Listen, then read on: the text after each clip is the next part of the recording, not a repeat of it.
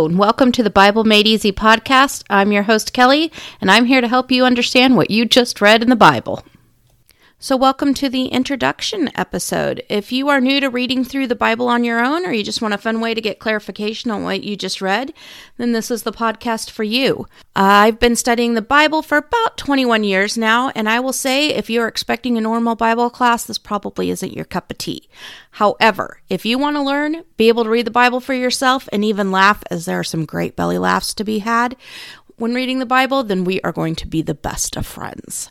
Following this podcast is super easy. All you need is a Bible and a translation that you can understand. I know a lot of people started with the KJV, but that is old school, as in Shakespeare old school. And if you have a hard time understanding it, don't worry, just chuck that translation out and get you a new one. I personally use the NIV as I'm a 90s kid, but there are two other translations that I found are really easy to follow as well, and I have several people that like them.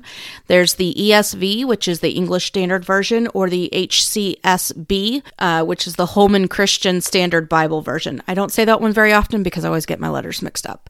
But those are great alternatives to the NIV. If you are great with KJV, that's fine. But you want a translation that you will be able to understand, because if you can't understand it, you're not going to read it. The other thing that you need to know is that you don't need an actual physical Bible of those translations. There is a great app that I personally use as well. It's called the YouVersion Bible app. You can get that on any device and download it. The next thing that you're going to need is a reading plan. The YouVersion does have several reading plans. My personal favorite, and what this podcast is organized around, is called the As It Happened reading plan. It allows you to read the Bible within the year, which is about 15 minutes a day for reading. And the best part to me about this reading plan is that it puts the Bible in chronological order. So it makes so much more sense. So instead of the first 5 books that Moses wrote, and then you go to like Job, it actually does the first few chapters of Genesis, takes you into Job, and then brings you back into Genesis. And so everything is in chronological order. And to me, it makes comprehending everything that's going on a lot easier. And so it will put 1st and 2nd Kings, 1st and 2nd Samuel, 1st and 2nd Chronicles, all of those together in the chronological order. When we get there, I do have a fun game for us to play, as you're going to be reading a lot of the same story all at once. But that's it. That is all that you need.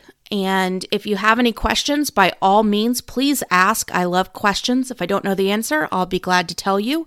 The other thing is, always do your own research. I want you to read the Bible as we're doing this, because the Bible is the authority on all of this. And if what I say is wrong, the Bible is right and I'm wrong. So please read your Bible along with it. Have a lot of fun. And last, and certainly by no means least, I want to give a shout out to my mom, because this podcast is dedicated to her. I gave her some tips on this. She loved it, and she encouraged me to share it with the world. And so this podcast was born. Thanks again, Mom, for all your love and support. See you guys in the first episode.